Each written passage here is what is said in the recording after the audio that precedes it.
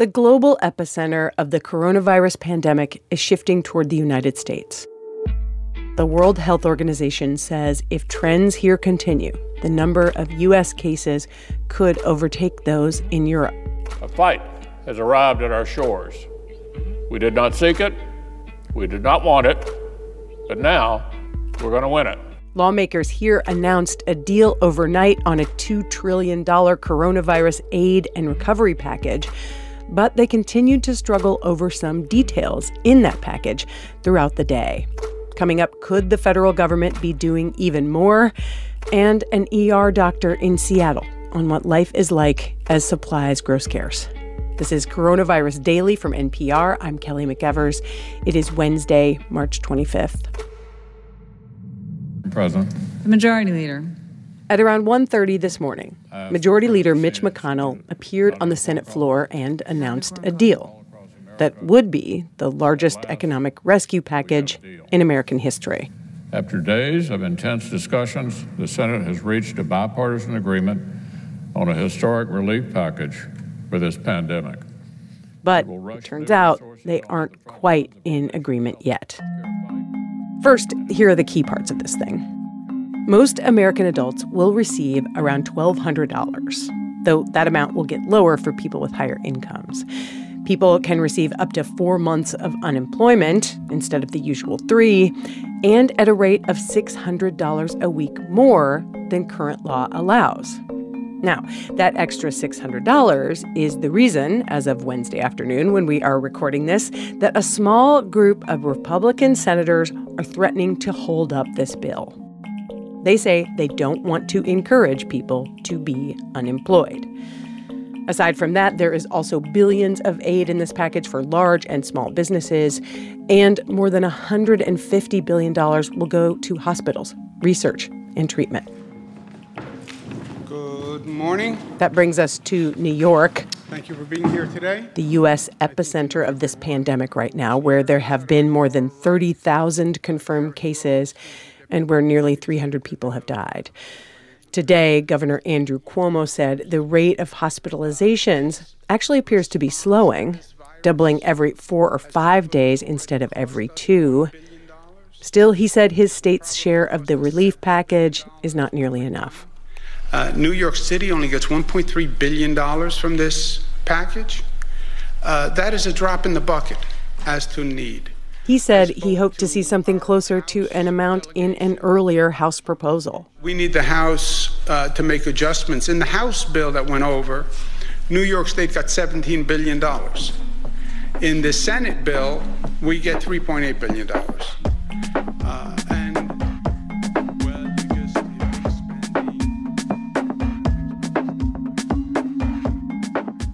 In order to respond to the urgent need for medical supplies, the White House is facing pressure to use a Cold War-era law, one that allows the federal government to order companies to make things that this country needs.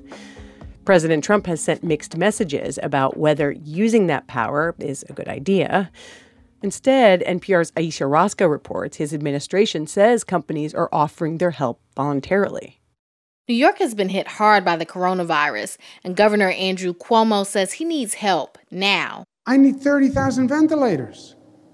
You want a pat on the back for sending 400 ventilators? What are we going to do with 400 ventilators when we need 30,000 ventilators? Vice President Pence says thousands of ventilators are headed to New York this week, but Cuomo wants the federal government to take more drastic action. Only the federal government has that power. And not to exercise that power is inexplicable to me. The power that he's talking about is the Defense Production Act. The law gives the executive branch broad authority to direct production and distribution of materials deemed essential to national defense. In this case, President Trump declared last week that ventilators and protective equipment like face masks fit that criteria. We'll be invoking the Defense Production Act just in case we need it. The law allows the government to jump to the front of the line to buy up goods and ship them where needed. Cuomo and others say Trump opened the toolbox, now it's time to use the tools. But Trump has given conflicting answers on his use of the law. Last Friday, Trump told reporters he was using the law to make companies take action. You haven't actually directed any companies to start making more ventilators or masks, right? I have, yes. How many? A lot. And they're making a lot of ventilators and they're making a lot of masks. The administration later said the president was not using the law to push production of ventilators. Instead, on Sunday, Trump's trade advisor, Peter Navarro, said the law is working as leverage. What we've seen with this outpouring of volunteers from private enterprise, we're getting what we need without putting the heavy hand of government down. At that same briefing, Trump compared the law to a government takeover of companies. You know, we're a country not based on nationalizing our business. Call a person over in Venezuela, ask them how did nationalization of their businesses work out? Not too well. The concept of nationalizing our business is not a good concept. Peter Schulman is a history professor at Case Western Reserve University in Ohio. He's studied the act and says comparisons to socialism don't really add up. The law itself grew out of the preservation of a market economy. It grew out of the preservation of a democratic form of government. While some private companies are stepping up to offer their services like General Motors, Schulman says private industry acting on its own won't be able to get the goods to where they're needed most. This is the kind of crisis that has to be met with centralized leadership, only for the duration of the crisis, but absent that, it's just a recipe for chaos. The White House says it's working with private companies to deliver supplies. The question for New York is, what's on the way? That was NPR's Aisha Roscoe.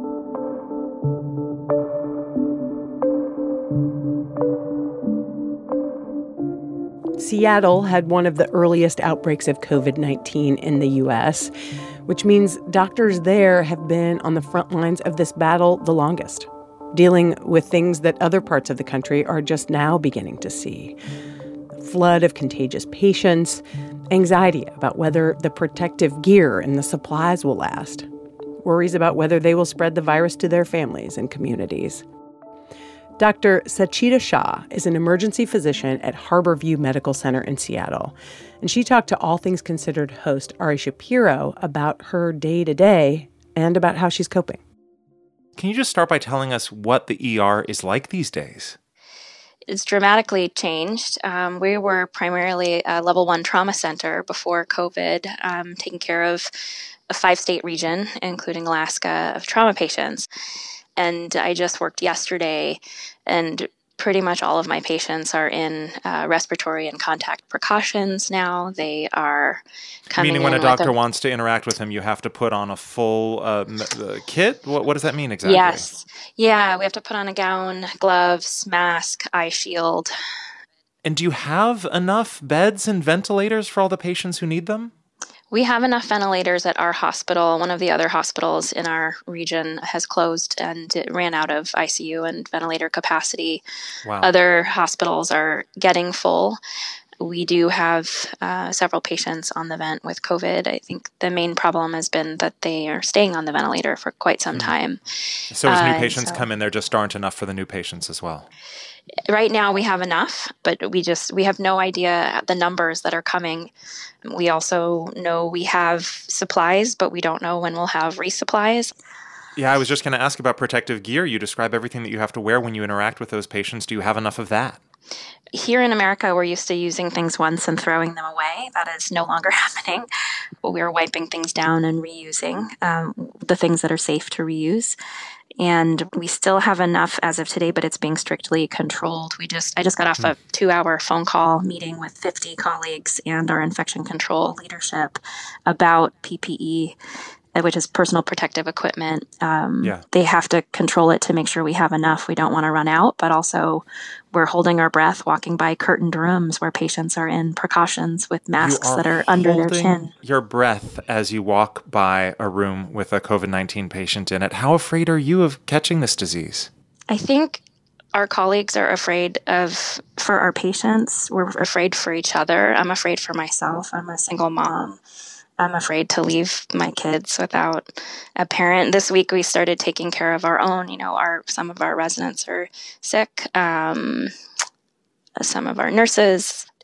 We've all been trading stories of our post-work ritual, and I'm pretty meticulous. I change once at work into other scrubs that are clean. I don't leave my shoes in the house at all. I strip pretty much naked, run straight to the washing machine, throw everything in, and then run straight to the shower and do a head to toe before I interact with my family. And pretty much all of us are doing that. Do you see your hospital heading toward a breaking point, or do you think you've passed the peak of cases? Like, where do you think you are? We absolutely have not passed the peak. I think we're just beginning to see who got infected 2 weeks ago.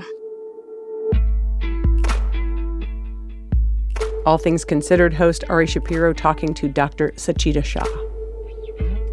Before we go today, with restaurants closing and grocery store shelves looking pretty bare these days, chef and Food Network star Amanda Freitag has some advice on how to make the most of what you have at home.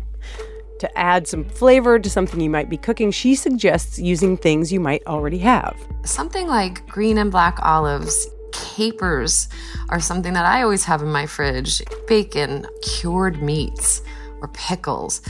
Those are all great briny things to just sort of brighten up any meal. Freitag says it's a good idea to separate meat into portions before putting it in the freezer so you don't have to defrost the whole package, especially if you don't want to use it all at once. And if you run out of eggs, try chickpeas. Chickpeas, the liquid that they're in is called aquafaba, and that's actually an amazing egg substitute. Aquafaba, if you were to whip it in, by hand or in a stand mixer, whips up just like meringue. It doesn't give off bean flavor, and it really works. Amanda Freitag talked to Morning Edition host Noel King. A full list of advice and recipes from her cookbook, including a corn and black bean salad, are linked in our episode notes. You can stay up to date with more NPR news on your local public radio station. You can also subscribe to NPR's newsletter, The New Normal, for daily coronavirus updates. Links to that and to find your local station are in our episode notes. I'm Kelly McEvers. Thanks for listening. We will be back with more tomorrow.